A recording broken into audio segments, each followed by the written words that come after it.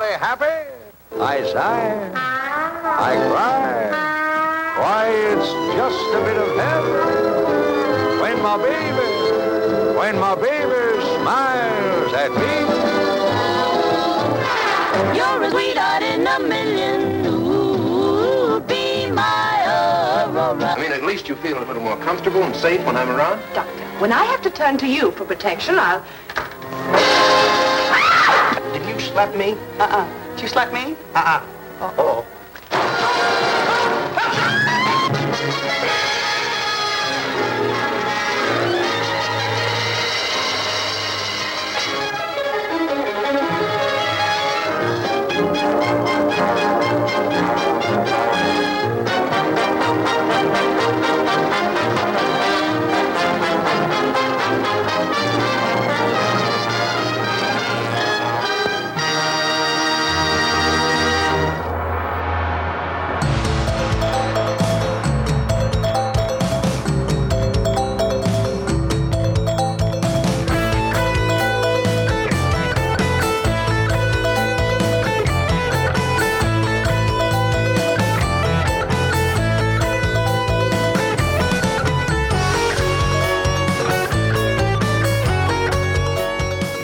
Welcome to The Bloody Pit. I am Rod Barnett. I'm Troy Gwynn. And we are back again to talk to you about, here on the episode, let's see, this is episode, I think, 94. All right. If I'm wrong, I apologize. Check the show notes, people.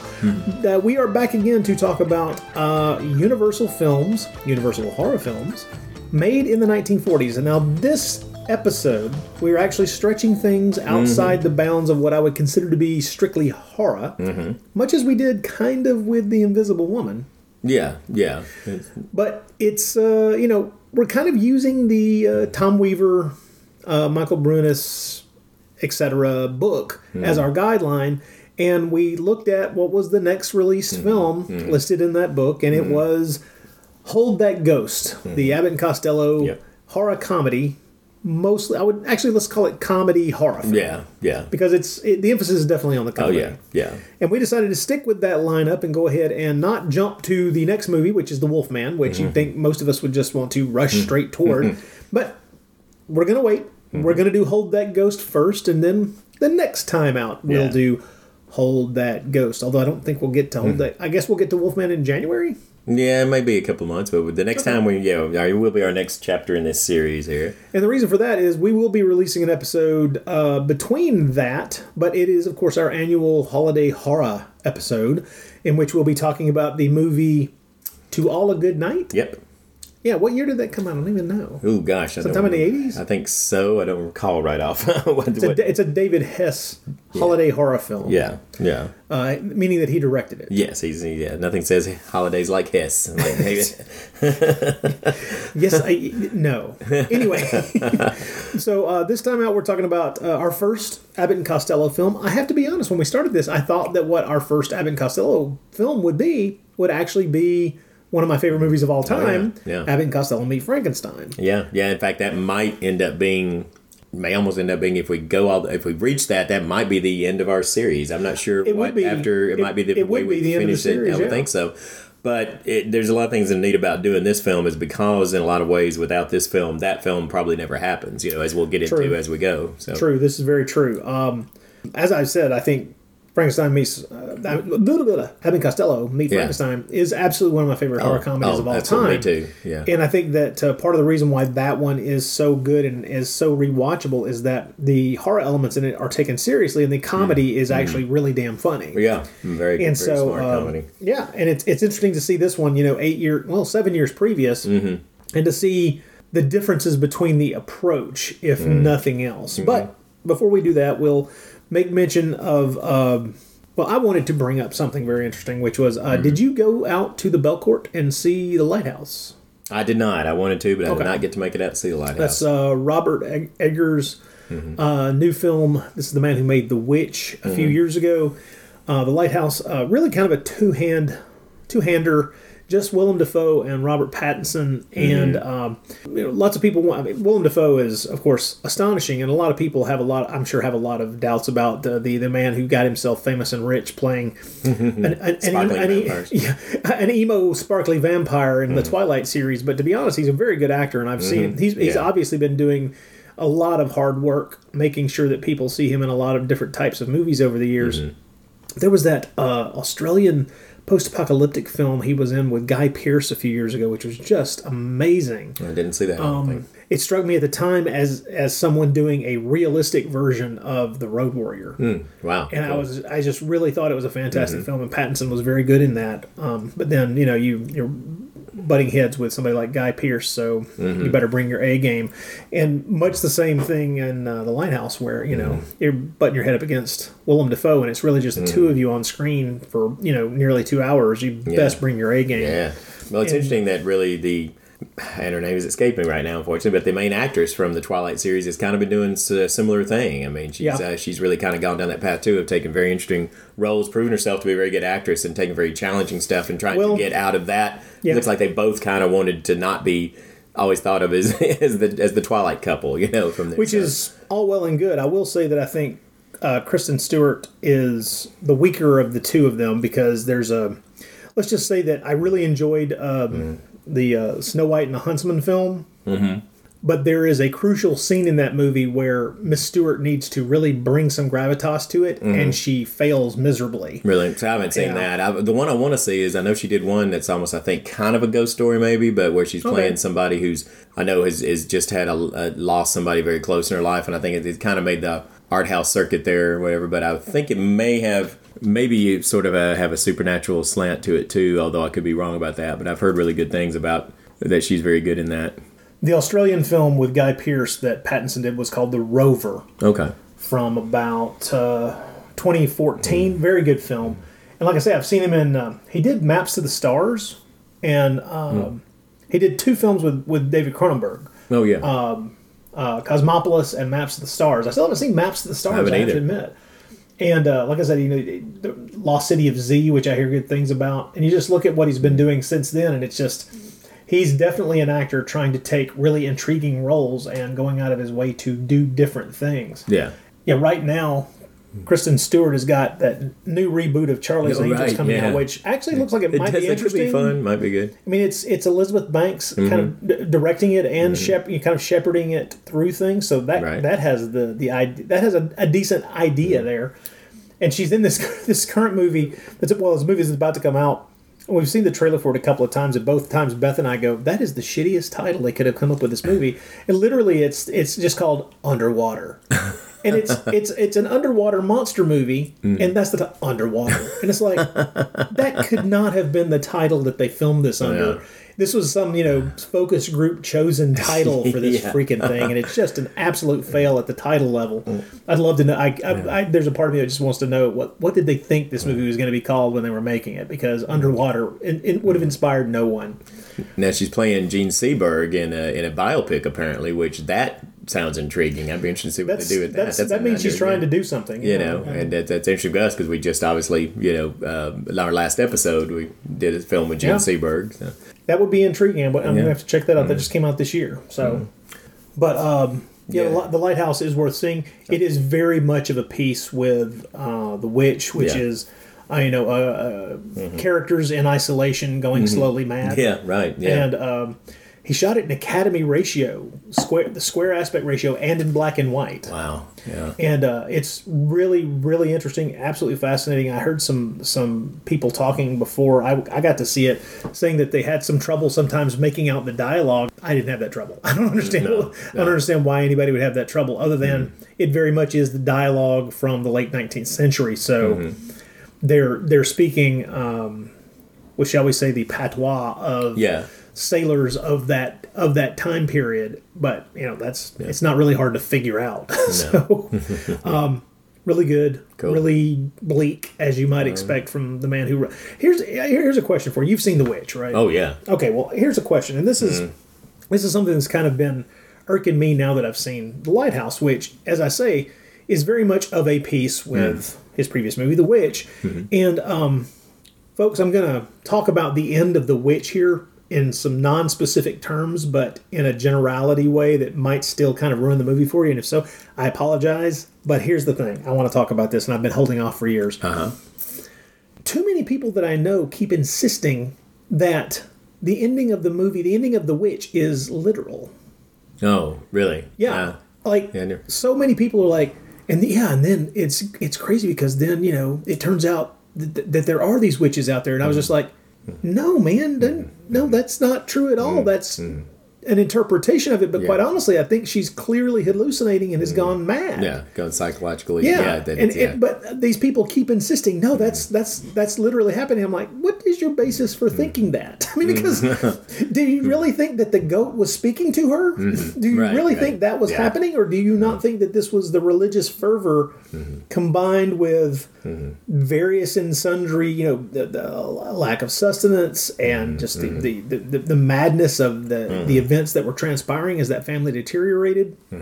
I don't see that is a valid. I mean, okay, if you want to interpret it that way, you can. Sure, yeah. I mean, is that what? Did you take the ending of that movie literally? No, I didn't. Okay, no, I didn't. No, I thought that even from the very first, all the way back to the baby disappearing, I thought it was something that she had. Well, see, my assumption was that either it's we're not being given the full details on exactly what happened to the baby, or the baby did get snatched by an animal. Yeah, and maybe in her own mind again, she just did that it could have been, and the amount of guilt that's being heaped on that little girl for being held responsible for the disappearance of that child. I mean, the things that can do to your mind, especially given the completely insane religious upbringing and the cloistered life that they were leading, the very isolated existence.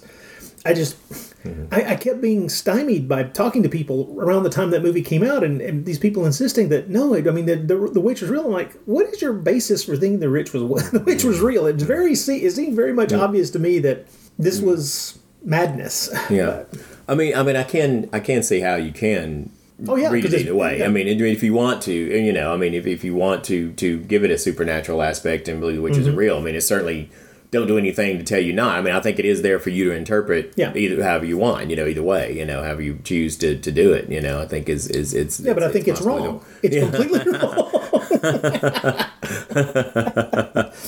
I was just curious because I didn't think you and I had ever talked about. Yeah, I don't know if we have or not, but I just that oddity. Yeah, but no, I didn't think that a lot of things were meant to be taken literally in there. I can just remember having multiple conversations with people around the time that movie was playing in the theaters, and people just insisting that the ending was literal, and I'm going, what, huh? Yeah.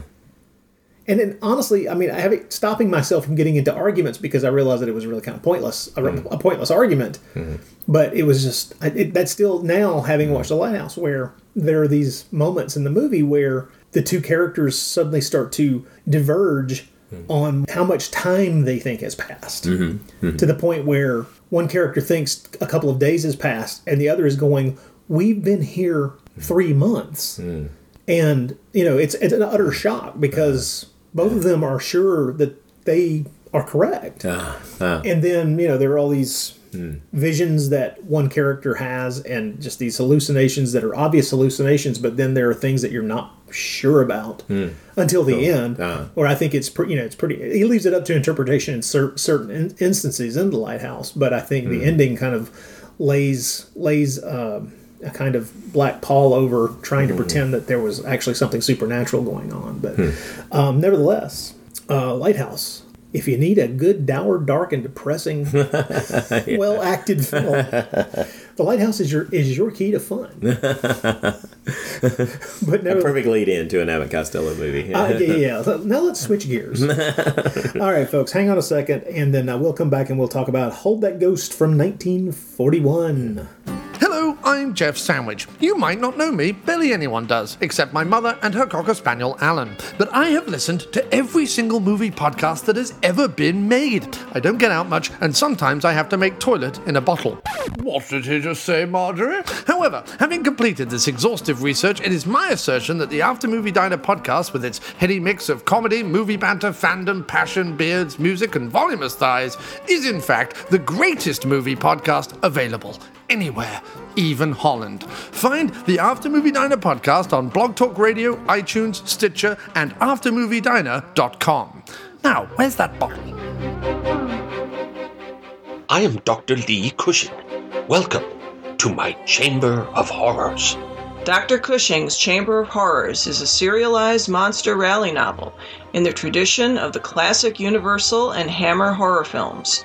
It's written by Stephen D. Sullivan, the award-winning author of White Zombie, Daikaiju Attack, Manos: The Hands of Fate, and the original Chill role-playing game. My goal is to recreate the thrills of the Monster vs. Monster films that we all love. We'll have vampires, werewolves, mummies, psychic twins, and scheming madmen. And that's just in the first storyline. Now you can get Dr. Cushing's Chamber of Horrors and other monster stories sent directly to your email for as little as $1 a month. For just $2, you'll get all the chapters in advance, plus bonus stories and other perks. Sign up now at CushingHorrors.com or visit SDSullivan.com for a Patreon link. I do hope you've enjoyed your visit. Please come again, and remember, the Chamber is always waiting for its next victim. The following is a message from the American Podcast Council. We need your help. Podcastophobia strikes 4 out of 5 Americans every day, and chances are that someone you love, or could love given time, is currently suffering from this devastating affliction. But it doesn't have to be that way. For $0 a day, you can help. Please, make some time today to let just one person know about a favorite podcast of yours. It can be this one, but it doesn't have to be. But it probably should be, but seriously, no pressure. And show them where to find it and how to download, play, and subscribe to it. And tell us what you recommended. Use the hashtag Tripod. That's TRY pod. Thank you for speaking out. And thank you for listening. Good evening, folks. Want to start off with a little soup? Yeah, I don't like soup. Give me a reason. I don't have to give any reason other than I don't like soup. Or maybe the young lady would like to have some soup. She doesn't like soup either. It's good soup. I don't care how good it is. We don't want any soup. Well, somebody's got to eat the soup. Well, feed it to the chef. The chef is all souped up now. Daddy, I think I will have some soup. You do nothing of the sort. Oh, Daddy. I mean, after all, don't talk back to your father. I'm not her father. Well, then why don't you let the young lady have some soup, then? Why don't you let her? All right, give her some soup. Give me some soup. Give us both some soup. I'm sorry, but we run out of soup. You've got it here on the menu. Well, I'll take it out of the menu. I mean, after all, we ain't going to give you nothing that ain't got in there. So, I'm awful glad he ain't your father. Here, wash it down. I mean, because I think you're awful cute. Oh, boy. Hold That Ghost from 1941, a horror comedy film starring the team of Abbott and Costello, but also features a number, well, at least 3 actors, the 3 other actors that I think are that shine just as brightly as the 2 of them do in this movie, and that is good cast. Oh yeah, really great cast. Before we talk about the movie itself, I think it's fascinating to discover exactly how the movie got made, and I have to say it tickles one of my my lost film bones really hard to learn this stuff, because Abbott and Costello got started in the they became a comedy team in about 1938, and they really made their bones and honed their act doing burlesque shows. So when Hollywood came a calling, they got the first film that they got put into was just as a kind of a sideline piece in a film in someone else's film, but the even though the film wasn't apparently a very big hit, the reaction of the audience to the 2 of them and the bit that they did in the movie was very strong.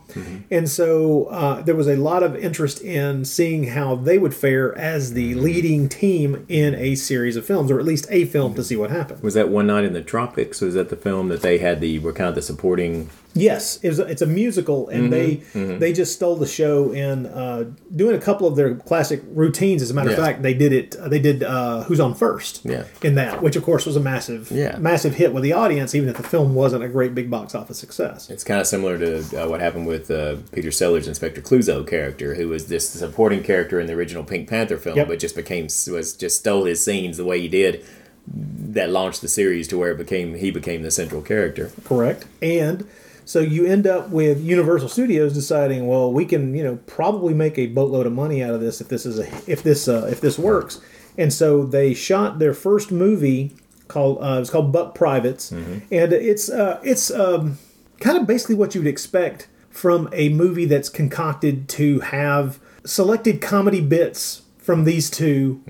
Along with musical numbers. Yeah. It really is very much it's almost like watching an 80-minute long sketch comedy stage play in a way in which there is a through line, but it's really all about each individual scene it's something that you can almost take out of the movie. Oh, yeah. And set it to the side and watch it on its own, and it would have just as much effect on you. Yeah, whatever the story is trying to tell, it doesn't mind just coming to a complete halt from time to time, just so we can either have a song or have a routine. Or have a comedy boxing. Yeah, have a comedy boxing match where Lou Costello gets his ass kicked in an amusing way. Right. So Buck Privates was a massive hit. I mean, just humongous. But the thing is, they had already started shooting their next movie, which at the time was called Oh, Charlie. Which, by the way, is this movie, Hold That Ghost. Yeah. But they'd already started shooting Oh, Charlie, but Buck Privates was so successful, the studio decided to delay the release of the second movie to hastily make and release a second service comedy. So they were like, we got to stick to the scenario and the kind of basic template already laid out in Buck Privates. We just the audience responded really well to this. So what we're going to do is just make another service comedy with these guys, and it'll kind of be structured the same way.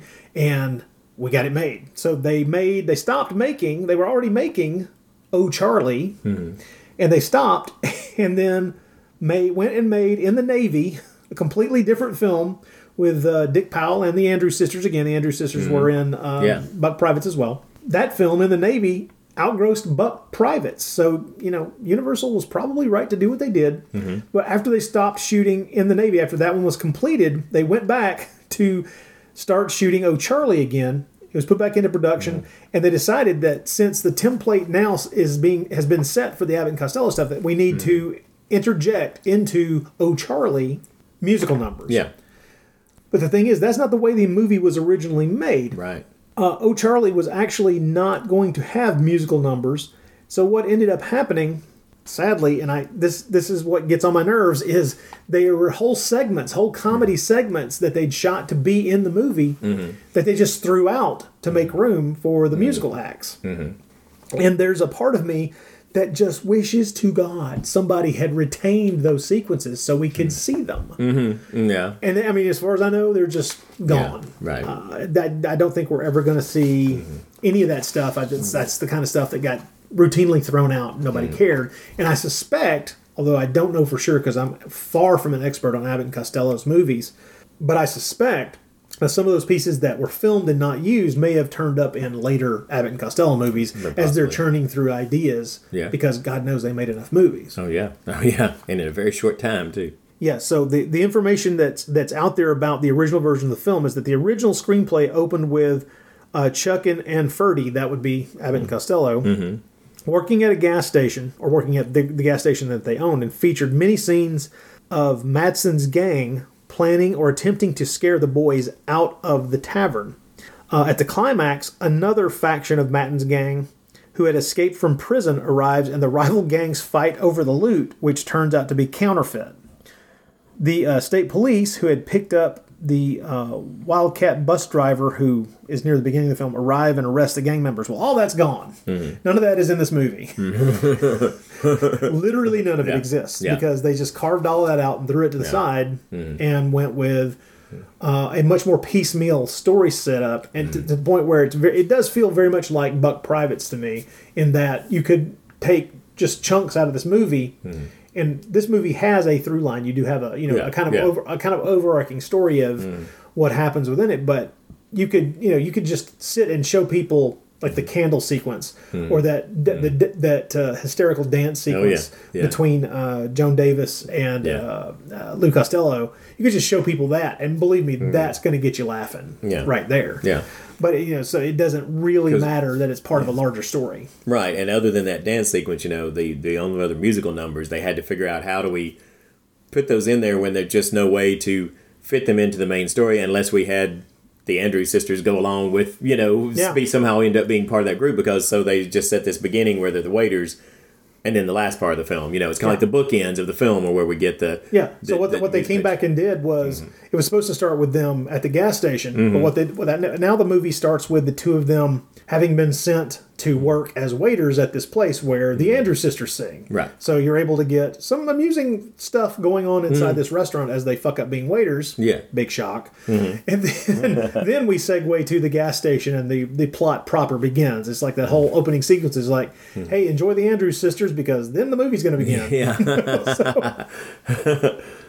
But I guess we should talk a bit about the plot in some kind of order. Although we're already jumping all around because yes, we are. I had to get in the rather frustrating to me knowledge about there having been sequences shot for this that we'll now never see.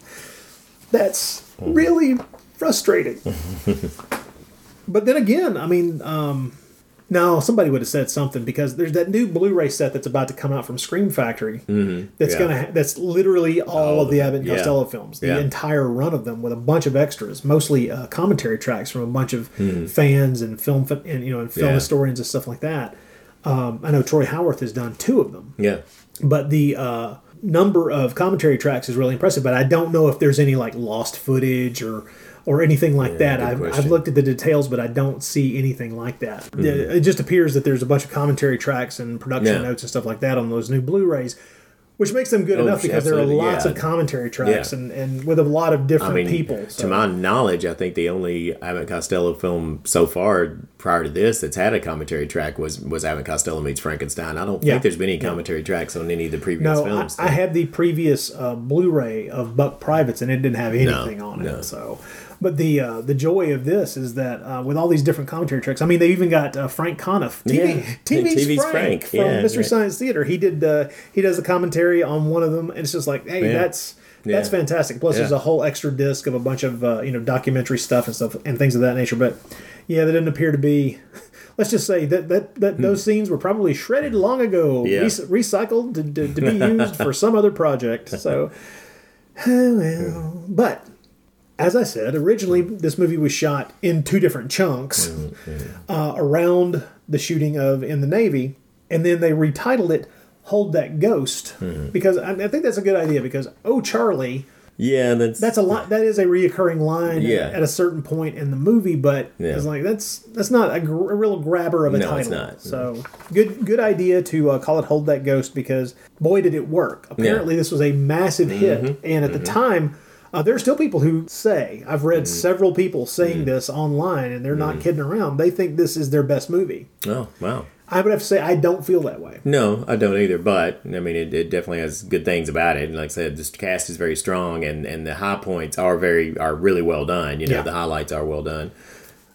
Don't get me wrong. I like the movie. It's just that, as far as I'm concerned, if you're gonna juggle, I actually there's others I like more. There are others, especially of their like spooky movies, that I like a lot more. Nothing, in my opinion, is better than Abbott and Costello Meets Frankenstein. That's the best. I also love Abbott and Costello Meet Boris Karloff, or Meet the Killer, Boris Karloff. Yeah, and I like most of those, even though they're not all as good as the very first one. But Hold That Ghost, I think, is really, really good.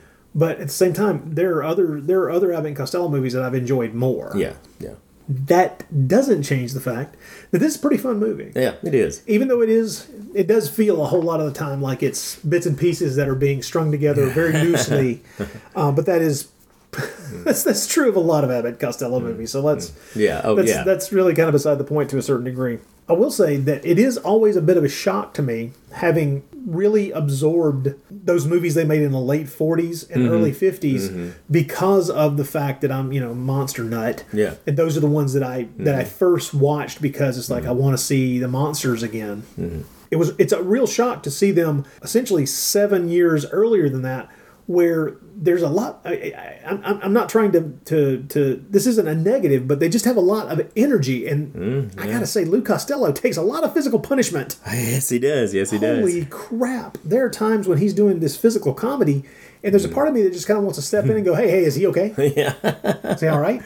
Yeah, because he looks like he got damaged on that.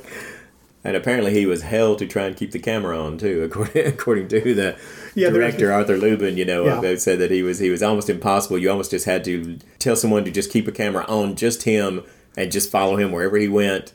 Catch whatever he does. That's something I think Lubin said that was kind of amusing, which was Bud Abbott was always on target and knew the script backwards and forwards. Mm-hmm. And Costello would sometimes know the script, but sometimes not, and have to be coaxed or coached. Mm-hmm. And sometimes just like start going off in the middle of a line of dialogue. Mm-hmm. And I think for Lubin it was kind of frustrating at times because it was clear that Costello knew the line because they'd just done a take and he'd gotten the line. Yeah. It's like they were doing it again and he was just like he got bored and thought of something more interesting and did that. Yeah.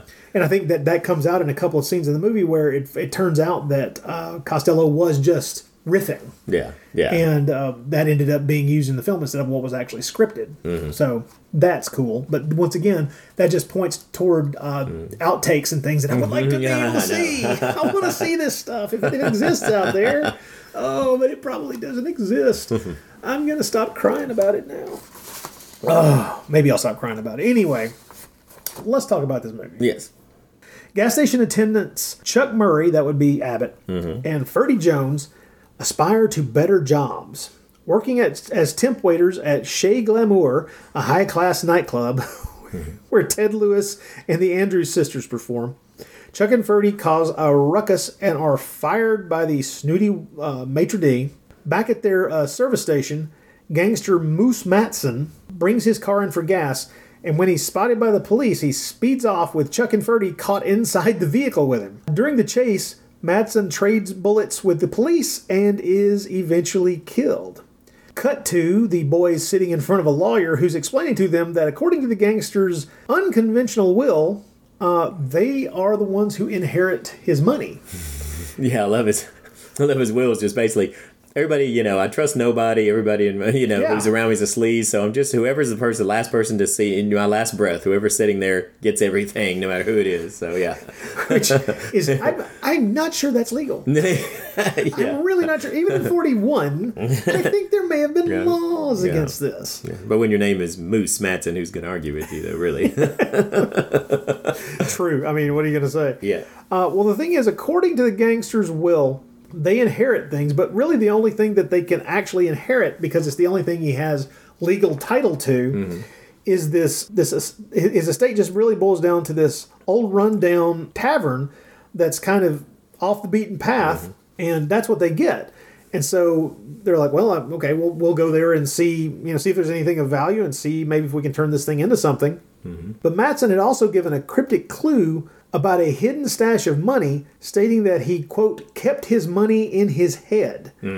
But its existence and location remain a mystery because everybody's just always assumed that essentially he probably just has bank serial numbers or, safe deposit box numbers or some kind of code that will allow him to access cash that he has stashed away someplace.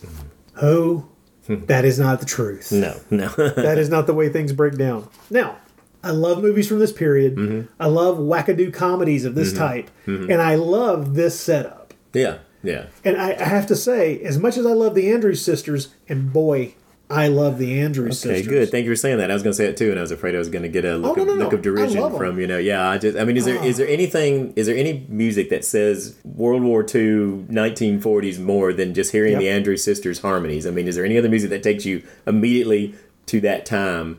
I could sit and listen to them for hours, just song after song after song, and be perfectly happy. Yeah, I mean, it's really great stuff. But as much as I enjoy that, I can see the wisdom of the original version of this, which didn't have any of that, and you just jumped into this. Right. I think what we're saying is if you got to shoehorn music into a movie, you can do a lot worse than the Andrews sisters. But the movie certainly would have been just fine without all that, without the... Or keep all the stuff that you already shot, let the movie be longer than average. Yeah, right. Because the Andrews sisters are at the beginning, and at the end they just kind of bookend the whole thing. Keep that's fine, but keep all the other... You don't have to adhere to some arbitrary running time, just let it roll. I don't care. Let it go. But that's, of course, not what they did.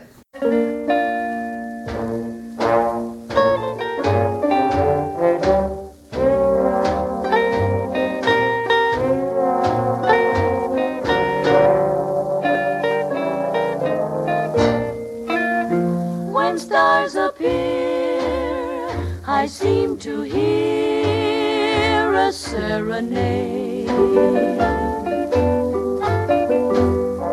I watch the moon, and then my tune is softly played. The music thrills and gently fills my heart with bliss. I hear the theme and want to dream and reminisce. I close my eyes 'neath a blanket of indigo skies, and my serenade sighs like a breeze from heaven above. Even at dawn, when the stars and the moonlight have gone, my refrain lingers on like a memory of love. Though love has flown and I'm always alone, I'm not afraid. I'll always keep my dreamy, my sleepy serenade. I like to dream a sleepy serenade and dream my life away to a dreamy, sleepy serenade. Now, I love the setup. I love the idea of this deserted place that these two schmoes have just inadvertently inherited by accident. Yeah. You know, down on their luck, ne'er-do-wells who suddenly have what might be, hey, who knows, might be a fortune in one way or another. Either the place itself could be a fortune, or they, you know, maybe there's money there if they can find it. Sounds great. This is, this is similar to the setup of Horror Island, just from from the previous year. Good point. Yeah. This is funnier than Horror Island by far, but then Horror Island, intentionally more. I mean, obviously the comedy quotient is supposed to be, but I do think the comic writing in general is just better with this film. Oh yeah, definitely agree, and it's very clear. Anytime you watch any of these Abbott and Costello films, it's so obvious that these two guys, when they're batting things back and forth verbally, they are a really good team, and it's obvious how much time they'd spent together on stage honing their craft and getting this stuff right. Because even when you suspect that Costello has gone off on some kind of verbal tirade or strange, little side road that nobody foresaw was going to happen, Abbott can like reel him in, or at least stay with him well enough to keep that laugh going. Yeah. And it's amazing to watch a team that's that well put together and have worked together so well that they know each other's rhythms and they know how to play something if it comes up in a certain way. Yeah. It's well done, and it's all really good stuff, and it's always a joy to hear them doing this stuff. Yeah, yeah. I, Sidney Madsen, known as Moose Madsen, being of sound mind and under no duress, do hereby make this my last will and testament. Whereas anybody who would associate with me in the first place must be a rat, and whereas I can't tell my friends from stoolies, leeches, or chiselers, and whereas it's impossible to foresee who will turn yellow when the going gets tough, therefore I hereby bequeath all my worldly possessions to those with me at the final moment when the coppers dim my lights. That's us. Yeah. You mean we get his money? Well, there is none as far as we know. Moose Madsen always said that he kept his money in his head, but we never learned what he meant. Now, the only tangible asset bequeathed you is a tavern on what used to be Highway 129. Tavern? That's a hotel. Yeah. Now, that's funny. 1 minute you work in a gas station, the next minute you own a hotel. Next minute you're back in the gas station. Send Mr. Smith in. I've taken the liberty of asking my associate, Mr. Smith, to accompany you to your property and officially turn over the keys. Sure it won't be too much bother? Oh, no bother at all. Just one of the conveniences we supply. Oh, hello, Charlie. Meet Mr. Murray and Mr. Jones. Murray, Mr. Jones. Hello. These are the beneficiaries of the Madsen will. Oh, yes, I know all about them. Are you sure it won't be too much trouble to take us out there? Not at all. I'll see that you're well taken care of. Oh, thanks. Now, since your property is off the main highway, we'll have to take a private bus to get there. I'm making all arrangements. Now, you meet me tomorrow morning at 8 o'clock at 4th and Elm. We'll be there. Yeah. So Madsen's attorney introduces the boys to an associate named Charlie Smith. Now, you might remember that this film was shot under the title Oh, Charlie. Mm-hmm. Well, this is the Charlie that Costello routinely calls for once they get to the tavern because he just freaking disappears on them. Mm-hmm. Well, until his body turns up. Yeah. Hope that's not a spoiler. By the way, there's no way to spoil a movie like this, so we're going to be talking about everything. By the way, at the end, the Andrews sisters sing. So there. Yeah. We've spoiled the ending. Sorry. Hope everyone is not too disappointed, but yes, you do get another Andrews sisters song, and that's how the movie ends. Lou Costello gets scared a lot in it. That may be giving away too much. Too much, sorry. That might be too much. I'm not sure. At least I didn't say that Bud gets irritated with him a lot. Oops, sorry. You've ruined it all. Well, Chuck and Ferdy, our boys, are unaware that Smith, that would be Charlie Smith, is a member of Moose's gang, and that he is looking for the money, and probably doesn't have any qualms at all about getting rid of these two lunatics if they get in the way of him finding the money. But Charlie Smith has arranged for a Wildcat bus to take them to their rural property out in the middle of nowhere. We should explain Wildcat buses.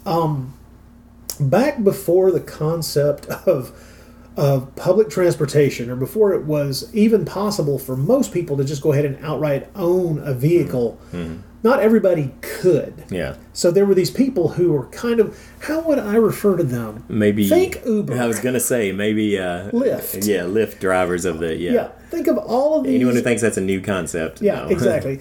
No, it's just that Uber and Lyft have found a way to make money off these people who are doing this and not actually pay them. Right. So that's how that comes about. Well, Wildcat bus drivers were called that because they weren't certified bus drivers. They weren't driving buses on any particular route like in a city, as you might expect. They were people who could be hired to take a bus to some destination for several people or however many you needed. And that's what a Wildcat bus driver was. Well, this guy who takes them out there turns out to be rather unscrupulous, because as soon as everybody's out of the bus at the tavern in the middle of nowhere, the driver runs off, abandoning them and taking all their luggage with him. Now, Charlie Smith did not want anyone else to be along on this bus ride, and he was a little upset when the Wildcat bus driver had allowed 3 other people to take a ride out there with them. And we should be glad that he did this, because the 3 people that are involved here, the 3 people who actually are along for the ride with our boys and Oh Charlie, are Richard Carlson in an early role. This is the earliest I've seen him in a movie, because Richard Carlson, as you may be aware, or maybe you're not aware, as soon as you see him, if you're a fan of the types of movies that we're a fan of, you would recognize his face pretty quick. Yeah. Because he was in a number of great science fiction movies from the 1950s. Absolutely. I think the first place I ever saw him was probably Earth versus the Flying Saucers. Probably Creature for me, I guess, was probably. I think I saw Creature earlier in life than I saw Earth versus Flying Saucers. So I saw Creature pretty early on. So that probably would have been my introduction to Richard Carlson. Most people are going to recognize it from Creature from the Black Lagoon. That's probably true. But he was also in Riders to the Stars, which, by the way, he also directed. No. That's true. I think it's the only film he directed. And then he was in It Came from Outer Space, which is just a great little movie. Oh, yeah. And then The Maze, which I love dearly, but has a bizarre frog creature in it. So some people don't deal with The Maze very well, which I can understand. And he was also in The Magnetic Monster from 1953. And so if he had just done nothing but those movies, he would have a really glorious place in the hearts of all monster movie fans, especially from the 1950s monster movie fans. But fact is, I mean, he had a role in the Ghost Breakers even before this movie, which, I mean, I would have to go back and watch the Ghost Breakers to even notice he's in there. I know. But he's just one of those actors who you could just count on. He seems like a very sturdy guy who can take on any role. And in a lot of ways, I think he even said at some point in an interview later in life, is that he seems to be one of those guys who could be counted upon to portray a professor or kind of a learned scientist effectively on screen and bring it across. And he says, I don't think he was sure exactly why, but it did turn out that he got cast in a number of those types of roles, and that probably brought the gravitas needed to some of these more outlandish science fiction movies that he made as his career went along. And it serves him in good stead here, because he is essentially the straightest of straight men in this movie. Yeah.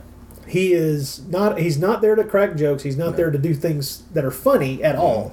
He is there to be the guy who gives them a vital piece of information at some point and can be counted upon to actually be someone who's on their side. Right, but he's not playing like the kind of the square-jawed hero either. No, he's totally really a geek, and he actually does it well. I mean, he plays the character well, and it's fun to see him in this different kind of role. The woman who ends up sparking with him, shall we say, is this is actually her first Universal horror film, quote-unquote horror film, if we're going to call this a horror film. Evelyn Ankers, or Evelyn Ankers. I'm still not sure exactly how that's supposed to be pronounced. I've always called her Evelyn Ankers. I have too. But Miss Ankers, of course, who will turn up in the next film we cover. She will turn up many, many times. I was looking when I looked at her filmography, I thought when we're all said and done with this series, she may end up being the actress that we see more than any other once this series is done. When you look at that, you may be right. I mean, listen to this. It's like she was in a couple. Wolfman, Ghost of Frankenstein, Captive Wild Woman, The Frozen Ghost. Yeah, that's one of the Inner Sanctum. The Inner Sanctum stuff. Son of Dracula, Weird Woman, which I think is also that's another Inner Sanctum and Invisible Man's Revenge. I mean, that right there, it's like so she may end up being our kind of our poster girl for the 40s, and hey. Not a bad, if you're going to have a poster of that. Not a bad example. We will never be sorry to see Evelyn Ankers. An incredibly pretty woman. Yeah. Very talented on screen. More than holds her own here, although I did find it amusing. I kept backing the movie up and showing Beth the fact that during that wacky-ass dance scene between Lou Costello and Joan Davis, and we'll get to Joan Davis in a minute. Right. If you look in the background, if you watch Carlson and Ankers, they are just supposed to be sitting there at that table watching them do this. Yeah. And you can see them cracking up. Oh, man. Yeah, which is exactly the reaction that you would have. Yeah. But it's so obvious that it's genuine. This is not something they're faking for the camera. It's clear that this is, they haven't seen anybody do this before, and they're making this up as they go along, and they're just cracking up seeing it. Well, I'll just say it's right here. To me, that's the best part of the whole film is that dance sequence. Oh, really? I think it is. I like a lot of things to film, but to me, that dance sequence is the best part of the whole film. That was, first of all, what it is these people all get stranded at the tavern, and therefore they don't have any luggage, and they're just going to have to stay overnight. And of course, Abbott Costello's characters are not concerned about that. Neither is Charlie, because that's where they were coming anyway. But the other three are like, well, we're going to have to wait until the next morning before we can, find some way to hike out of here and get somebody who can pick us up and take us where we were going. But out of nowhere that night, as they're sitting down to try to eat some food that they prepared there, Costello and Joan Davis's character, who is she's the delight. She was the delight of the movie. Me too. She is absolutely fantastic. Joan Davis. I've seen her in a number of movies over the years. She's always great, but she is absolutely fantastic here because she shares two of the funniest scenes in the movie. I know what the other one you're going to talk with about. With Costello. Okay. I was going to say the one I thought her own kind of solo scene, I guess you'd call it. I think she does a great job on the scene on the stairs with where she's coming down the stairs and being. I mean, that's a great bit of physical comedy that's usually reserved for the male comedian, or the male star, or the comedian. Right. The stars of the film usually get that kind of scene. But I think they realized how good they had this. She did a great job on that scene. But yeah, she has some awesome stuff in the film. She was apparently quite popular in her day too. Well, she in the early 50s, she had her own TV show called I Married Joan. Yeah. And I've never seen any episodes Me of either. that. I haven't even looked around for any, but I think I'm going to because every time I get reminded of this woman, I see her in a movie, I'm thinking, man, I'd love to see just a series of movies with her in it. Yeah. But I don't think that's possible, but there was at least a TV series in 52. I have to say, sadly, she passed away in 1961 at an early age. She was only 48, which is a really sad fact. Yeah. But she was in a number of movies, and I was trying to figure out where did I first see her in any of these things. And I think I'm not positive, but it might have been Sun Valley Serenade years ago. But every time she pops up in a comedy role, it is an absolute joy. And she's the perfect example of a supporting player who is good enough and sharp enough to come in and really take advantage of that limited screen time and make a true mark. And to the point where she is, to my mind, sometimes she's more memorable than the stars of the movie because, first of all, she's getting it all in as quickly as she can because she doesn't have as much screen time as Abbott and Costello do. So her stuff seems, it's almost like that precious item that you only get a little bit of. Right. So when you're getting it, it's just, oh, it's so good, it's so good, it's so good. And then it's gone. Well, she plays a radio personality that she thinks they're going to recognize her by her scream. And one of them does. They go like, oh, I've heard that scream. That's how they recognize her. She's apparently been in all these mysteries. And it's a fun little comic bit in the film of the way that things keep happening. She's like, God, that reminds me of an episode that she's been in, like something that happened. And well, it's also funny that when she's really scared, she can't scream. Right, exactly. Which I thought was hilarious because Evelyn Acker certainly doesn't have any trouble screaming. No. Well, let's go talk about this because this works so well that I'm really actually surprised that they didn't do it more in the Abbott Costello series in the sense of giving Costello a female comic foil to play off of, because I don't know that they always typically had, a couple of females that, Abbott Costello would sort of, be romancing, and it happened that way with Lou's character in several films.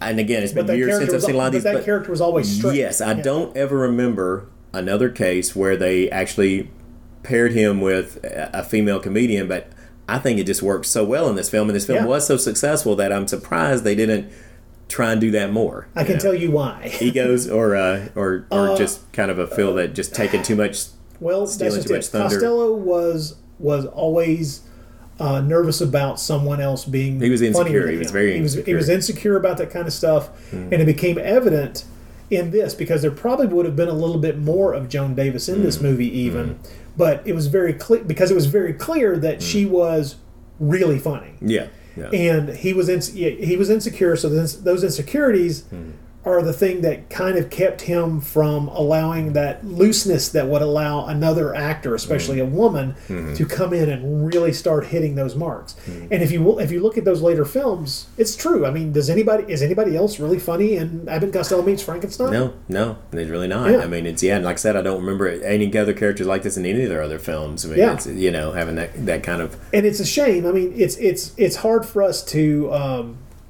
be sad about the incredibly funny movies that we continue to get out of them for the next 10 plus years. But at the same time, you're right. That is a road that it is surprising that they did not go down, that somebody somewhere didn't try to force them to go down that road at least one or two more times because it plays so well in this movie. They are so good together. And it just shows to me, and this is something that I will stand up and go to the wall for.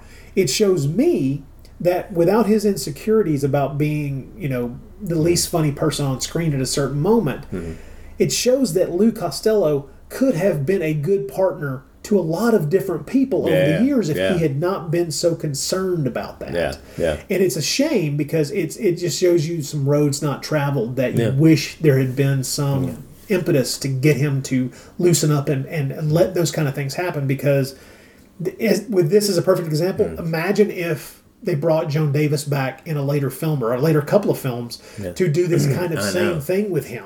Just imagine what sparks would have flown off the screen. And it's a shame, but Yeah, it's just like those lost sequences that they shot and then discarded. It's just we're never going to see them. So speaking of funny people don't really do anything, we gotta say we've got a Shemp Howard sighting in this film. Yes, one scene. And one scene where he doesn't even do anything funny in it, which makes me think that that's some of the stuff that also probably got because he was a supporting character or had bit parts in a lot of Abbott and Costello movies, but usually he at least got to do something more comic than this. Whereas this way he's just a soda jerk and basically has a couple of lines and doesn't really do anything other than it's Shemp, other than just looking funny like he did, Well, I mean, Shemp Howard had been doing funny supporting roles in movies forever. I mean, he was in one of the great Thin Man movies in the 30s, in an extended role. Yeah. Because this was even still because William Powell and Myrna Loy certainly did not care that somebody else was being funny on their screen. They did not mind if it made the movie funnier. Fuck it, let's go. Yeah. Well, this would still be, I think, quite a while before he became a stooge. Became one of the stooges. At this point, Curly was still the third stooge. But it's always fun to have a Shemp sighting. Yeah, we do have one here, so that is pretty cool. So, as you might expect, things get out of hand. Charlie goes missing, and then they eventually do find his body. Mm-hmm. And let's be clear, the plot don't matter that much. No. Eventually, they do find. Yeah, we should rephrase that. Lou finds his body, which means you're going to, of course, get to a lot of the there's no body here, you're crazy, kind of thing. So, well, let's talk about some of the strange things that happen that are actually funny as hell. Yeah. Lynn, what happened? What did you see? We were going up the stairs and we saw someone looking at us. It's a fiend with fangs. Oh! All right. Come here. Chuck, just don't hold me. Get your hands. All right, Don't you just something straight right now? What happened? Did you see the push he made? All right. Come on. All right, come on. Come on, fellas. Come on.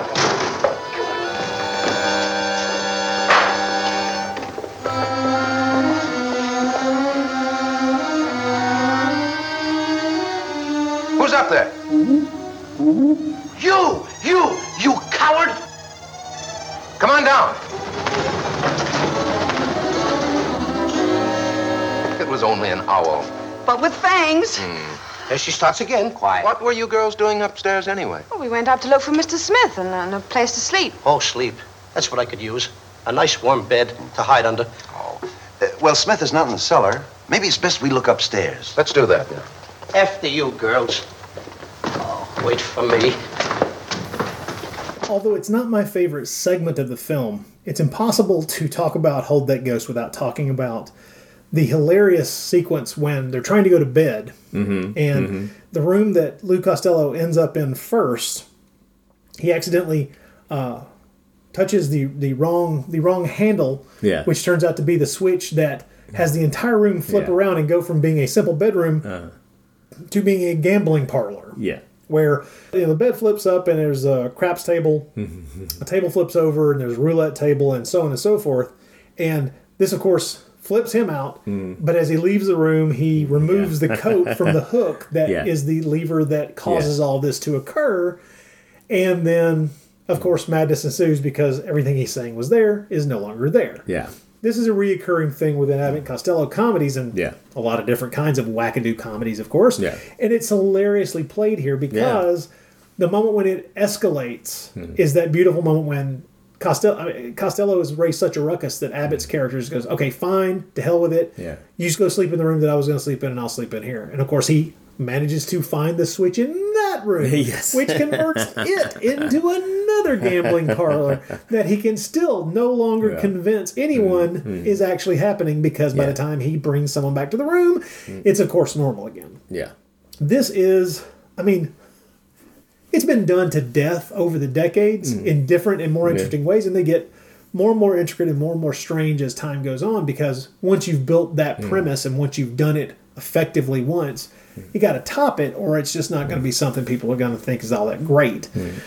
Here, this being 1941, it's very effective. It's well done. The whole room works effectively. Oh, it's incredibly elaborate. I was sitting there watching. I was thinking, like, man, they put some budget into this. I mean, that's a really elaborate effect, and it is used wonderfully. And it pays off later in the film too. When things are coming to a head there. But thinking like, wow, this is really incredibly constructed sight gag, you know. Well, I'm wondering, the budget apparently, from what I've read, was $190,000, and some of that budget that's way more expensive than you would expect it. But some of that is because they started filming, stopped, went made in the Navy, and then came back and restarted. So some of it is that problem, which is they essentially had to start and stop the film, and then throw out a bunch of stuff that they'd already spent money making and begin again and film new sequences. So that budget is inflated for the kind of movie it is, but it's because of the way they decided to change things up. Yeah. Because believe me, most of the movies that we love from the 1940s didn't cost $190,000. No. And it's like the one place you can definitely see the budget in this movie is in these two very elaborate rooms. Yeah. Now, if you were to say, much as the Tom Weaver book, Universal Horror, says, that Hold That Ghost is essentially a one-joke picture, the old scare 'em gag wherein the comic is menaced by a variety of monsters or evil presences, yet can't convince anyone he's on the level.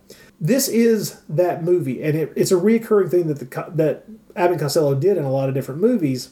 We've already alluded to the sequence that was something that these guys had developed as part of their burlesque show that they fold into this film, which is the moving candle sequence. Yeah. Now, I had heard about the moving candle sequence before I ever saw this movie, and I guess it kind of got, when I first saw this movie years ago, and I guess it had kind of got built up in my head that I thought it was going to be like the standout scene of the movie. Oh, yeah. And it wasn't for me. Yeah. It was the dance scene. Oh, right. Yeah. It was dance without scene a doubt yes. the standout sequence of the movie, and it still is to my mind. Too. This going through it now in 2019, it's still that sequence that I think, wow, there's really no way to top that. And the movie doesn't even try; it just does different things. Yeah. But the moving candle sequence is yet another scene where it is Lou Costello and Joan Davis working really well together, and a lot of that dialogue in that, it doesn't feel like Costello's making that up on the spot. This feels like stuff that was well honed over time for maximum audience effect in front of a burlesque audience, in front of a staged audience that were just there to be amused, there to be to make things funny for them. Let's keep this thing going. Yeah. And the entire sequence is funny. Like I say, it's not the funniest segment for me, but I can see now what I didn't see my first time through the movie years ago, which is, it is very funny. But a lot of that, for me, it's the funny dialogue from Costello and Joan Davis, just her facial features, her facial expressions. Oh, she's got, her expressions are hilarious. Yeah. But of course, what that means is that this sequence was originally worked up with Abbott and Costello as a team, so it was the two of them who did this section, this whole segment that they folded into this film, and the balls to put Joan Davis in that position, to be the straight man in the scene, the one who's reacting to the out of control Costello, who can't make someone believe that he's seeing this candle float through the freaking air or move across the table all by itself.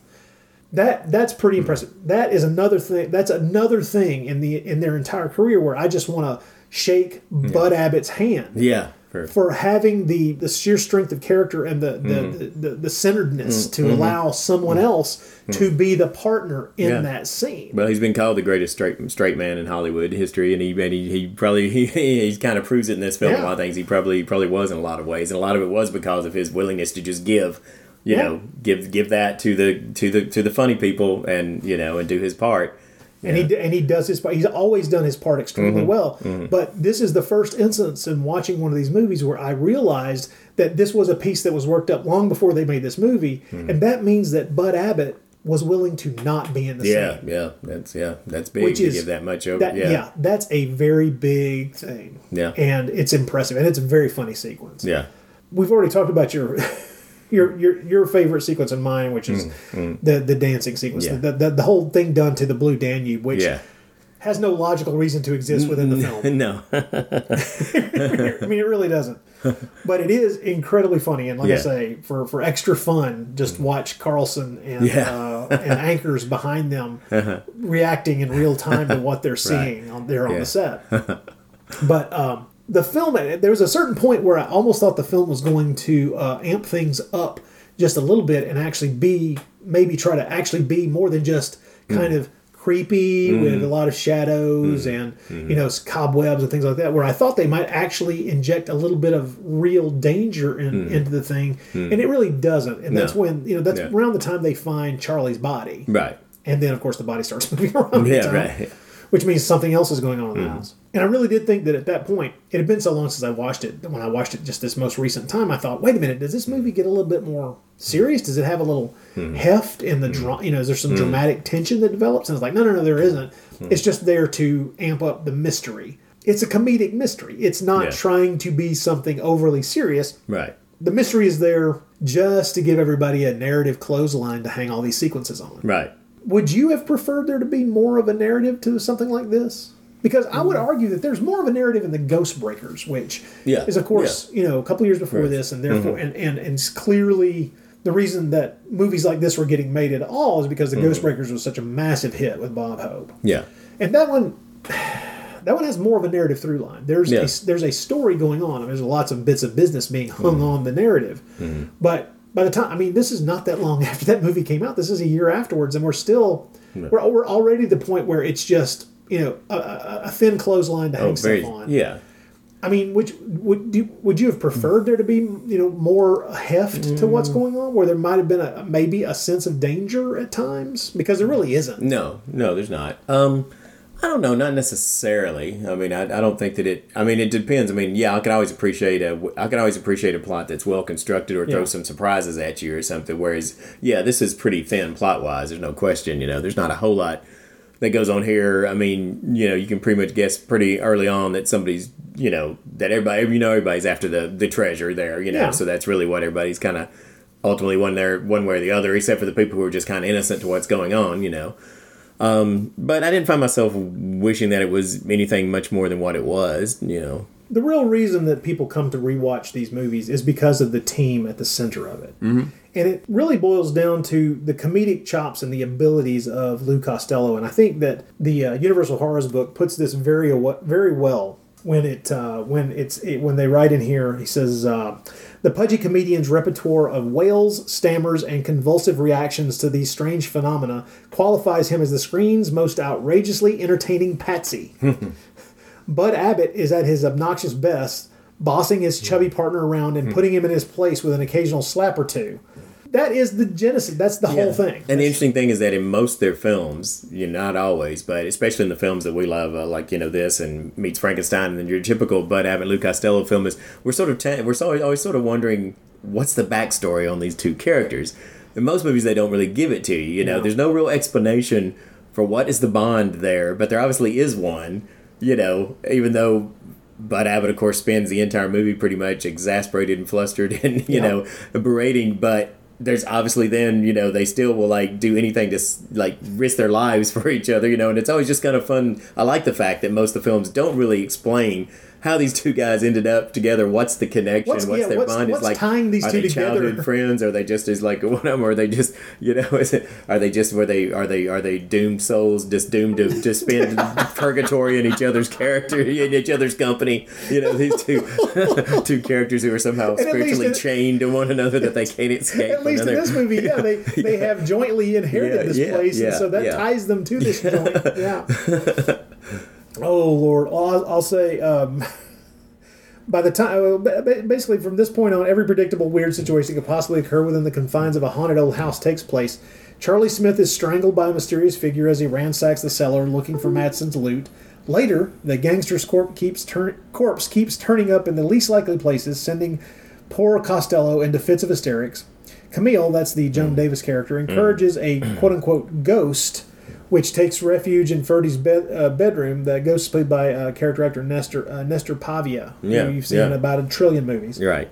A pair of men identifying themselves as detectives show up at the tavern and soon disappear, leaving no trace. That's kind of weird where those guys come in and then they just sort of automatically crawl under that sort of secret panel, and then they're just gone for almost the whole rest of the movie. And there's a part of me that wonders, was that one of the pieces that just got snipped because out that of the just film? Seems to me just that was an odd kind of thing about it.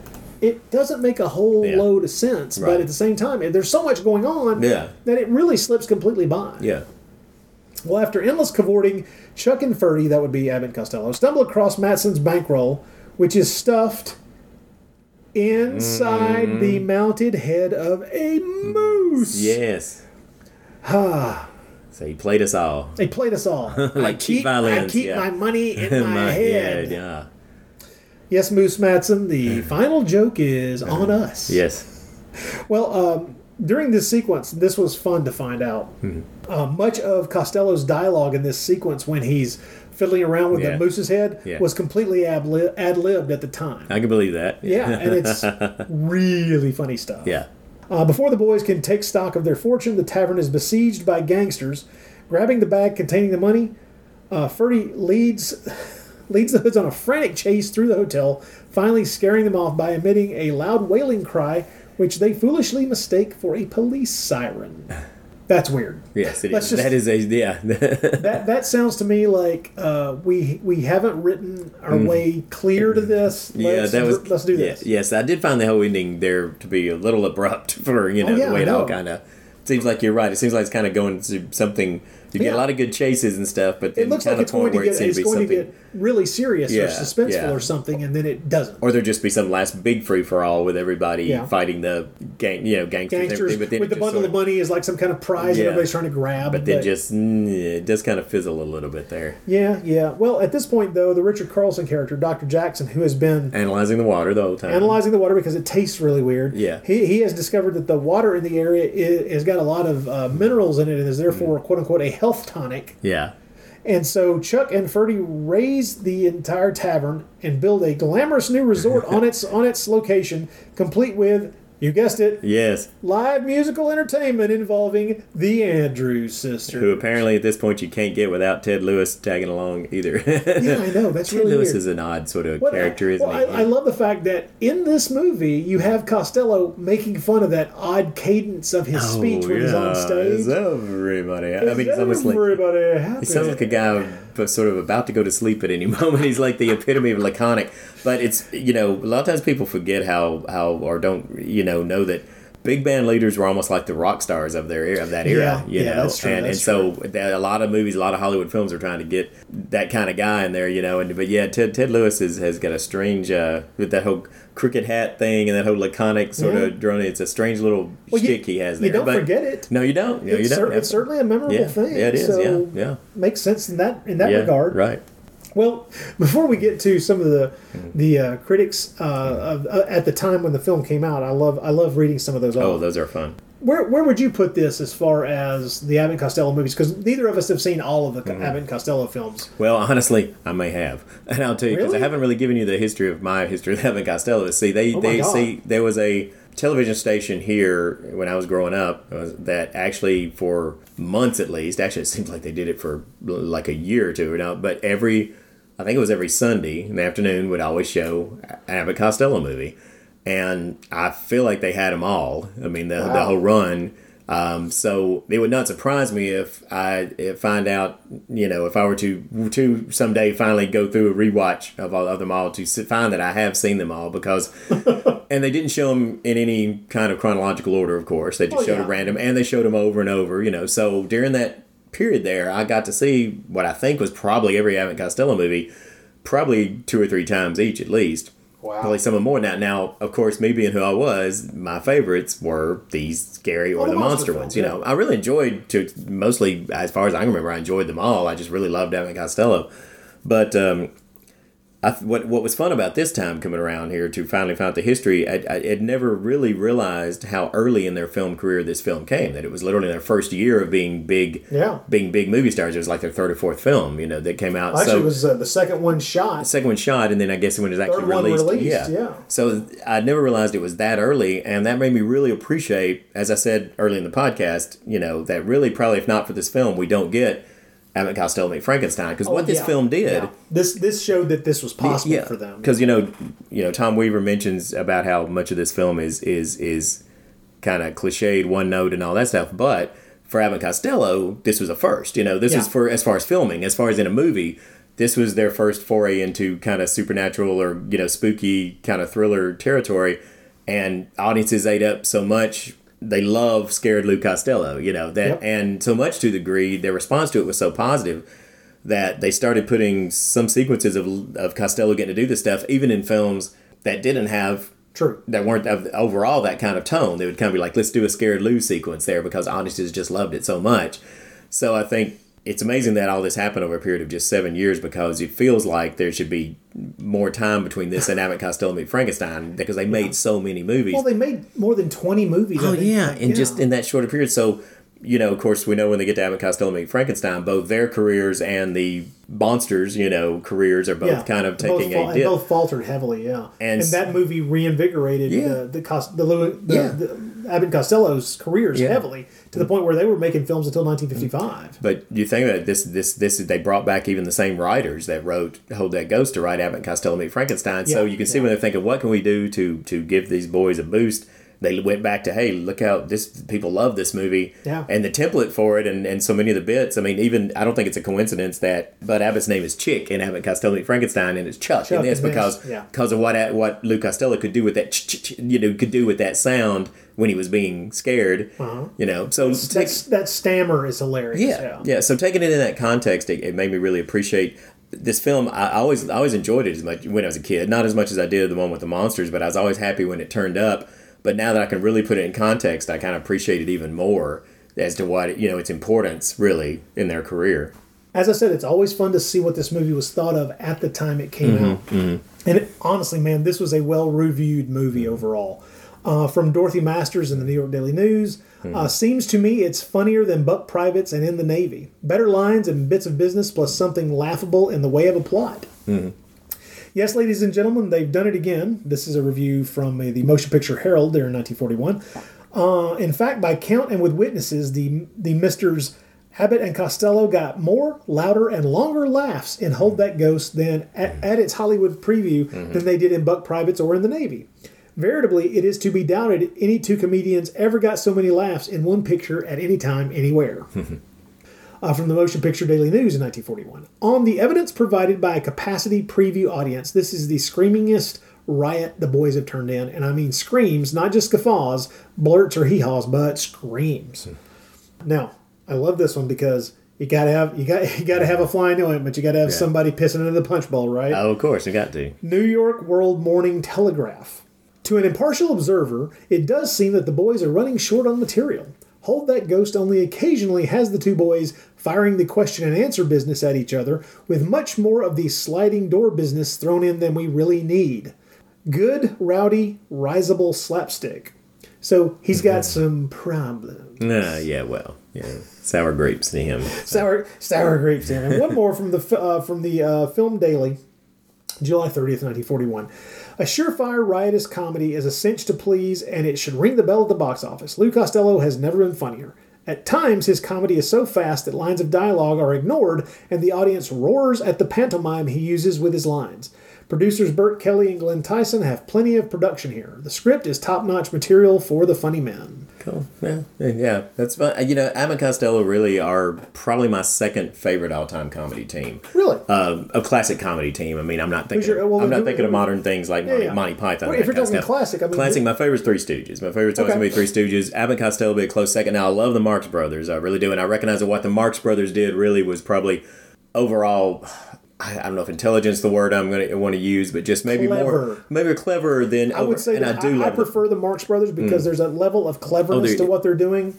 There's a level of satire most of the time. Yeah. There's a level of social commentary that gets blended into a lot of what they do. But they're equal parts physically and verbally hilarious. Yeah. But I think Abbott Costello, it's because of, I don't even remember if I saw a Marx Brothers film when I was really little growing up. I think it was a lot of years before. So whereas I saw so much Abbott Costello and so much Three Stooges, I think I just have that soft spot, for them. I think I may have helped in wearing out a videotape of Duck Soup. No, I heard about the Marx Brothers, and I was familiar with the characters because they were in pop culture everywhere. But I think it was. It took a while for me to actually get a chance to really sit down and watch an actual Marx Brothers film. But I mean, I understand that. I mean, God knows I love the Stooges, Marx Brothers, and Abbott and Costello. And it's kind of exciting to me with this whole big set of all of the Abbott and Costello films coming out is that there are a number of them that I know I have not seen. Ride 'em Cowboy, I know I've never seen. Things like that. It's like there are several in that listing, if you look at that list of 20 some odd films that they made that I know I've not seen. And it's kind of exciting to know that wow, they're still there. I can see them anytime I want to. This is fantastic. But of course, now I feel kind of trapped because I know that we're gonna have a couple of them pop up in this series that we're doing, and it's like, well, I don't want to go ahead and like jump the gun and run far ahead. But I do enjoy the hell out of this movie. I don't think to me it's not their funniest movie. I can see why audiences at the time would have felt that it was probably their funniest. Right. But I still think the funniest thing they ever did is Meets Frankenstein. Oh, me too. Yeah. I agree. It is my all-time favorite horror comedy altogether. It's just I think it's the best one ever. Yeah. But I overall I think we love it. So. Oh yeah. I mean, I gave this film a 7. Okay. It was it does have its flaws, and definitely I do think the ending did need a little more punch there. It's like they were rushing it so that they would have some kind. They had some arbitrary running time that they wanted to meet, and they still wanted to squeeze it under their Andrews Sisters number. Yeah. So they had to get to that ending. They have where they have I have to say that the comedy bit at the end with Costello, stealing the money and stashing it instead of putting it in the cash register, stashing it into his pants. It's like that's not as funny as most of the funny stuff in the movie. No. And so to end with that being the last Costello joke is like, it was a little weak. Yeah, whatever. It's kind of a fail on that one. And not that it's not funny. It's just that there was a lot more funny stuff. Yeah.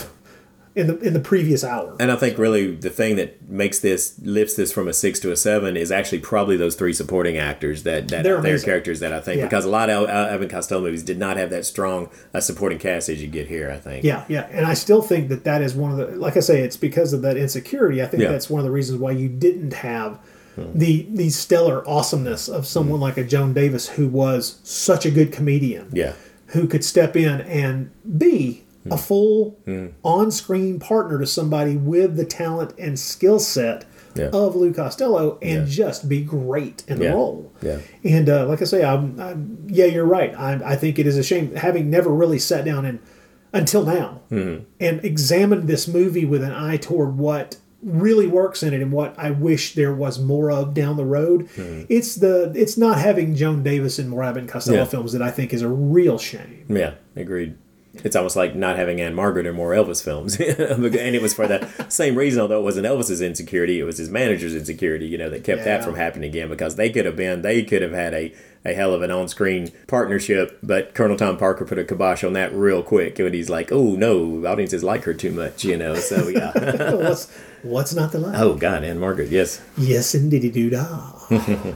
Nevertheless, folks, that's Hold That Ghost. I think I could probably keep talking about it for another half hour or so, but I would essentially just start digging into why this scene is funny, which is probably one of the least interesting things to ever hear discussed. Well, one more thing about the humor in this film, though, is because it kind of hit me watching this film, I've never really thought about it before, is because I realized how many things in the film you see coming. Oh, yeah. But I realize that's also part of what makes this type humor so enjoyable a lot of times. I think is that it's kind of a familiar, kind of a part of the anticipation. It's good when it does throw something at you that you don't see coming, but a lot of times the build-ups where you're like, oh, I know where this is going. And sometimes that doesn't work, but a lot of times I think in these comedies, especially with these comedies we keep returning to Three Stooges stuff and Abbott Costello stuff, it's just part of the, I think, anticipation is knowing something that the comedians, their characters don't know where it's heading is actually part of the fun, I think, a lot of times. In a lot of ways, humor is very much like the structure of a song. Yeah. And this one is well built. And what I mean by that is one of the joys of a really catchy song, a song that sticks in your mind, is that tension and release. Yeah. As the song builds to crescendos and then backs away and then builds again. And with that rhythm, once you know what the rhythm of the song is, you're then anticipating that. And that's part of that kind of humor we're talking about here, which is some of this you can see coming just around the corner, but the characters within the story can't. And therefore, you're anticipating and therefore feeling that suspense that you're about to have something really strange or funny or weird happen. Right. And it's just, and that is part of the joy of it. That really is. It's similar in the way songs get structured. Boy, that went off on a tangent, didn't it? Well. Anyway. Folks, we're going to take a quick break, come back, and then we've got a bit of feedback that we probably should have gotten to long before now. But it got lost in the crossfire. Traveling across the Atlantic, even over the internet, is apparently difficult.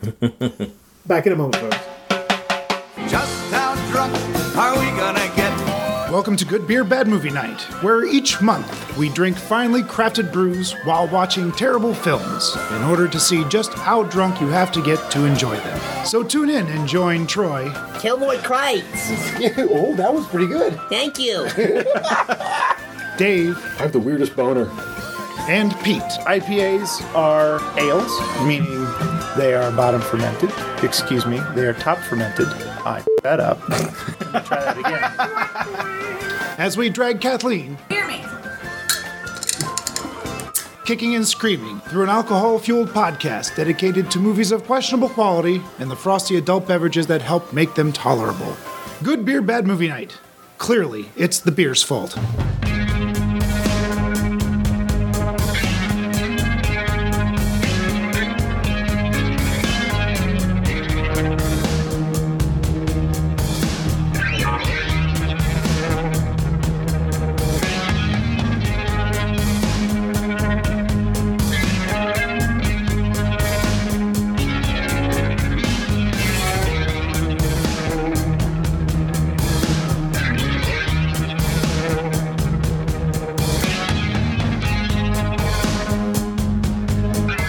Folks, we're back, and we've got just one piece of email that came in for the Bloody Pit. You can reach us at thebloodypit@gmail.com, and of course you can do exactly what this listener did.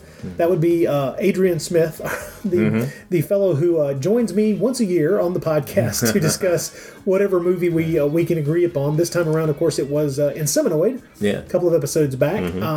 We always tend to go for the weird ones, folks. Inseminoid being a definite weird E. I mean, he and I have covered Cannibal Holocaust and Inseminoid. When you think about the movies that we choose, I mean, we're hanging it out there. So, this is Adrian. He's got a report from this year's Fright Fest. This is from, actually, he sent this to us originally in August, and I apologize we didn't get to it before then, but I'm a bad podcaster sometimes.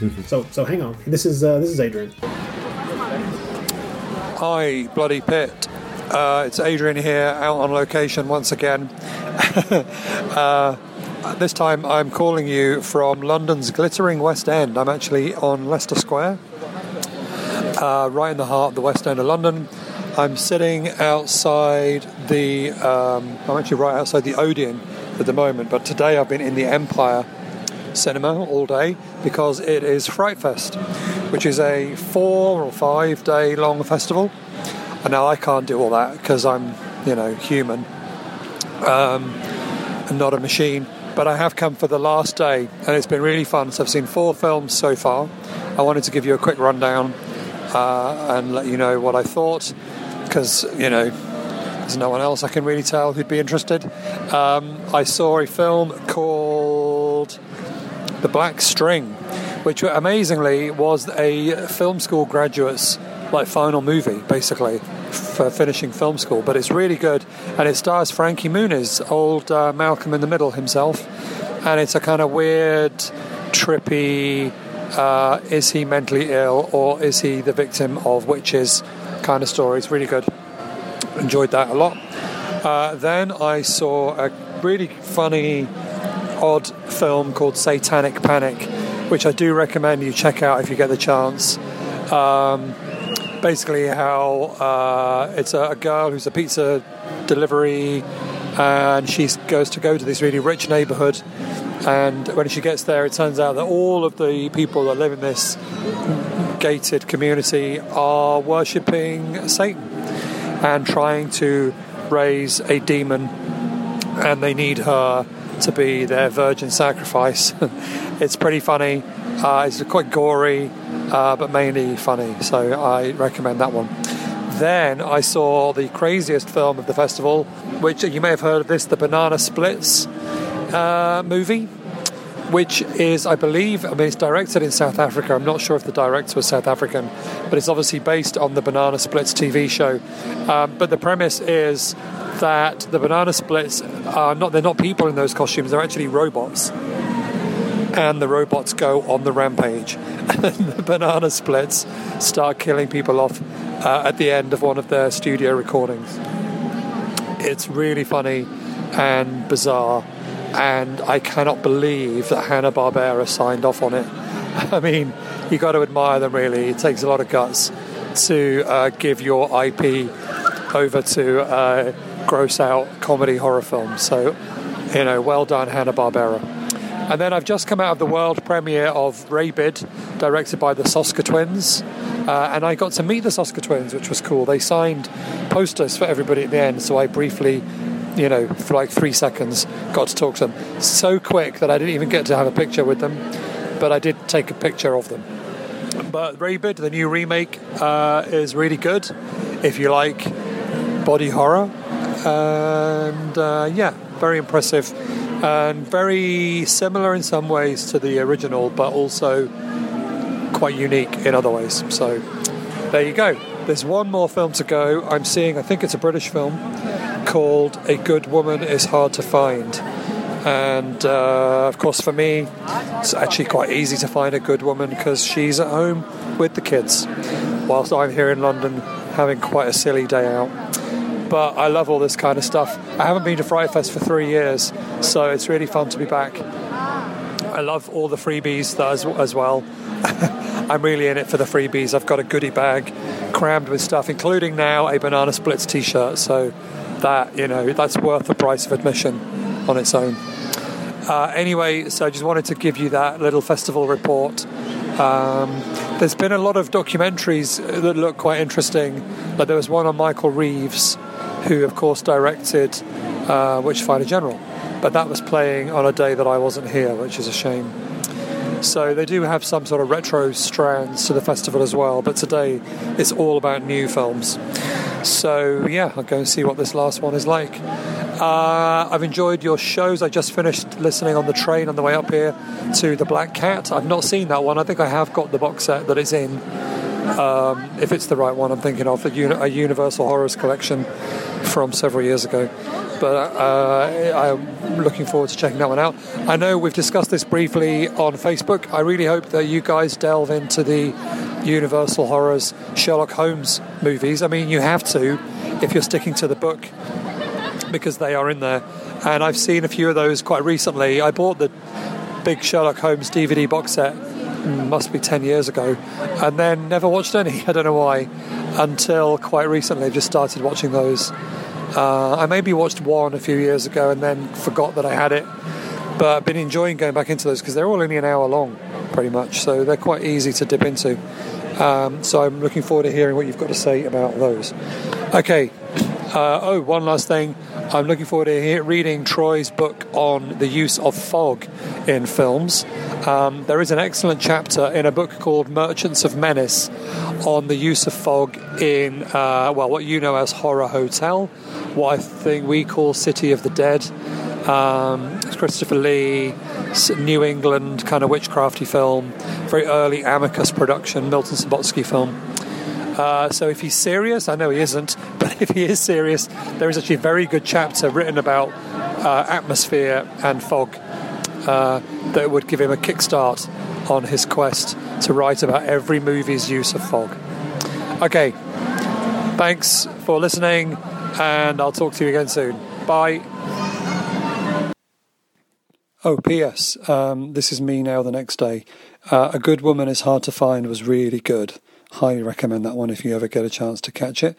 I forgot to mention that Dario Argento was the special guest of Fright Fest. He was there on Friday, and so I missed that, unfortunately, although I did see a video of it, which was pretty cool. But he was there to launch the English language translation of his autobiography, and I was lucky enough to pick up a signed copy yesterday. They had a few left. Whilst it would have been great to have met him, getting a signed copy of his book was quite a nice runner-up prize. So Fright Fest was awesome. If you're ever in the UK, try and get there for at least one of the days. It's really fun. Oh, and I did manage to get a picture with the Soska sisters in the end, so that was another tick on my Fright Fest list. All right, anyway, I've talked enough. Bye. Well, we don't get to go to such events. Oh, no. Wow. Geez. What do you... I guess you got to be a friend of the Queen or something to get to go to these things. I think this is essentially the kind of thing that Adrian does I mean, he gives a reason because he doesn't have anybody else he can talk to about this in his circle there where he lives. But at the same time, this is just cutting open a wound and rubbing salt into it. It truly is. But I gotta say, picture with the Saskas, indeed. Well, not just that, but the whole idea. I would love to be, because you and I years ago we used to actually go to something where you would get a couple of premieres. You would get a couple of premieres, a 24-hour horror movie marathon where you would get a premiere or two. It wasn't always a good movie. No. But it was still it added a bit of excitement to something of that nature. And I got to say, I'm interested in most of the movies he talked about. Yeah. The only one actually I had really heard of was that Banana Splits one, and I did think that's just an amazing idea because, of course, I grew up watching the Banana Splits, and he has and all those Hanna-Barbera, H.R. Puffin stuff and all that, and so I agree with him. It is amazing that they got away with doing this film, or that Hanna-Barbera gave them permission to do something like this. But that's definitely one I've been wanting to see. I guess you got to think from Hanna-Barbera's perspective. I mean, it's completely fallow. It's a dead franchise, dead idea. Might as well, hey, if someone takes it and run with it, sure. Could merchandise it and we get the cut of it, sure. Yeah, exactly. They're going to make some money off of it no matter what. So, yeah. Yeah, I still haven't watched that, although I have been loaned by some friends. I've been loaned their Blu-ray to sit down and watch it one night, but I haven't managed it quite yet. Yeah. I am intrigued by that film he mentioned, The Black Stream. Yeah, that sounds kind of interesting. That sounds really interesting. And I had already heard of the film Satanic Panic. Had you? I had not heard of that one. I've heard some very good things about it. Sounds very fun. Yeah, and it's one of those things where, well, I won't say, but I do think that that's probably, if all those movies were lined up on a shelf, I'd probably reach for Satanic Panic first, just because it sounds the most interesting really of the bunch.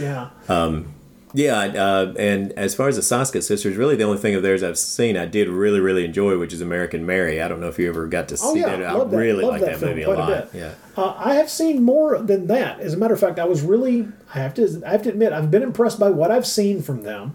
I've not seen everything, but I did really enjoy. I've still never seen Dead Hooker in the Trunk, but I have seen American Mary, which I really liked. Yeah. And I was a fan. I couldn't believe it, considering there was really nowhere to go but up. But their sequel to See No Evil. Oh yeah, is that good?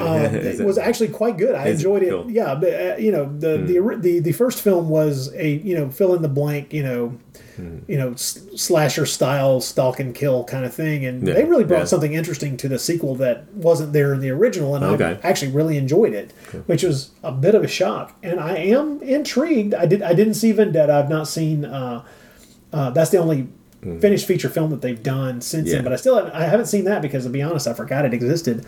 But this idea of them doing a fresh take on Rabid, the Cronenberg film, hey, I'm open to see what it's like. Sure. Yeah. And they did a segment in the second ABCs of Death, which I've seen the first one, but I've not seen the second one, though. I've not seen their short in that as well, but I am curious about the movie Good Woman is Hard to Find. I read the description. A recently widowed young mother will go to any lengths to protect her children as she seeks the truth behind her husband's murder. I'm on board, but I automatically know I don't want to learn any more about it because I have the feeling it's going to have some nice twists and turns in it. Yeah, and Adrian, you are absolutely correct that Horror Hotel is very high on the Gwen Fogometer. There it is. It is off the charts. In fact, it would. It's well off the charts. Yes, but you're right. But I know everybody will be curious to see where does the fog fall in that. That's just it. Just recently, back in October, rewatched The Fog. It's kind of become an annual watch for me. And it's over the past 10 years or so. I think every year I've watched it at some point or another in the year. And there's a lot of great fog in the movie, but it's never. There's only a couple of scenes where the fog is like creeping into a room with people. Yeah, it's that thing where you're running away from the fog because of what is in it that's going to harm you. And so, a lot of fog, but it seems like that the scale that you use for the Gwenometer is really weird because it's like ankle high is one, ankle, knee high, thigh high. There's probably more fog per square inch in get any Mexican horror movie from the 60s or something than there is in the actual fog. So there is a lot of fog. You're just always running away from it. That's right. So if the fog's there, then what you're dealing with then are ghosts, and that's a whole other problem. That's right. But I'm curious about this book he's talking about, Merchants of Menace. The Business of Horror Cinema. Looks like a book I may have to. That sounds really interesting. Find me a copy of. Just looking over he's right that there's a chapter on fog, but also some of the other chapters are really intriguing. there's an entire chapter called Risen from the Vaults, Recent Horror Film Remakes and the American Film Industry, Monster Factory, the International Dynamics of the Australian Horror Movie Industry, Bad Medicine, the Psychiatric Professions and Interventions in the Business of Post-War Horror. Now, that may sound too heady for a lot of people. That's like catnip to me. That's exactly the kind of thing I want to read. Right. But yeah, I think I'm going to have to look that book up. It sounds really intriguing. It does. But cool. Once again, Adrian, thank you for sending us a report. If you, once again, want to participate in the same way that Adrian has, you can email us. Either you type it all out like that old-fashioned lunatic that I am, or you can do the newfangled thing and record it and send it to us like Adrian, because Adrian is above and beyond typing. He has a doctorate now. He doesn't give a shit. That's right. So, once again, thank you very much, Adrian, and thank all of you for listening. We'd just like to remind everybody that the next time you hear from the Bloody Pit, Troy will be joining me along with John Hudson for our annual holiday horror episode, in which we focus on a movie called To All a Good Night. It is available on Blu-ray, so it's not impossible to locate whatsoever. I also think there was an earlier DVD release, so not a difficult movie to locate, but certainly one I have never seen. Yeah, me either. I don't even know if John Hudson has. This may be new to all of us. So the three of us, I'm not sure if he's seen it or not. We'll have to ask him. But this may be something that all three of us are new to here. But very interesting. That's unexpected. I don't think that's ever happened with the holiday horrors before. I think we've all been fairly well acquainted with the movies that we've covered so far. So that should be good. So once again, folks, thank you very much. Join us next time out for Holiday Horrors. And I do want to say one quick thing. Just one more thought to leave you with. According to the IMDb, the Andrews Sisters sold 75 million records. So, So whatever your favorite artist, favorite rock star, favorite, you think that if you think that their sales are impressive, it all starts with the Andrews Sisters and goes from there. But the Andrews Sisters blows them all out of the water. Whoo, man, it's good stuff. It is. All right, folks, I am Rod Barnett. I'm Troy Gwynn. And we will see you next time. Aurora comes from Rio de Janeiro. She dances in a little street cafe. And when you're down in Rio de Janeiro, here's what you'll hear each Latin lover say: you're a sweetheart in a million. Oh, Aurora, with your manners so Brazilian. Oh, Aurora, when you smile and call me honey. Oh, Aurora, is it me or just my money? Oh, Aurora, I'll buy you this and buy you that if you'll be true to me. I'll even rent a cottage and present you with the key. So if you marry me and be my sweet senora, oh, Aurora, Aurora, be mine, be mine, be mine.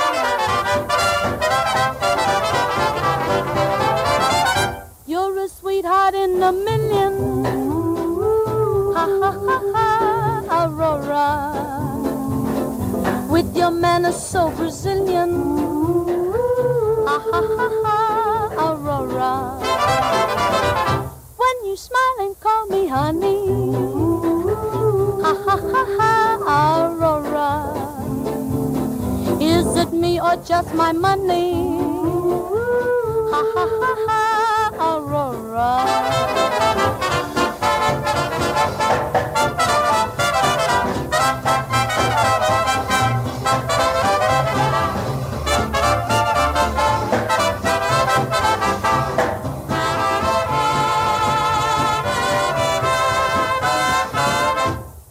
Sweetheart in a million, ooh, be my Aurora, with your manners so Brazilian. Ooh, be my Aurora, be mine, when you smile and call me honey. Ooh, be my Aurora, is it me or just my money? Oh, Aurora, Aurora. Molly.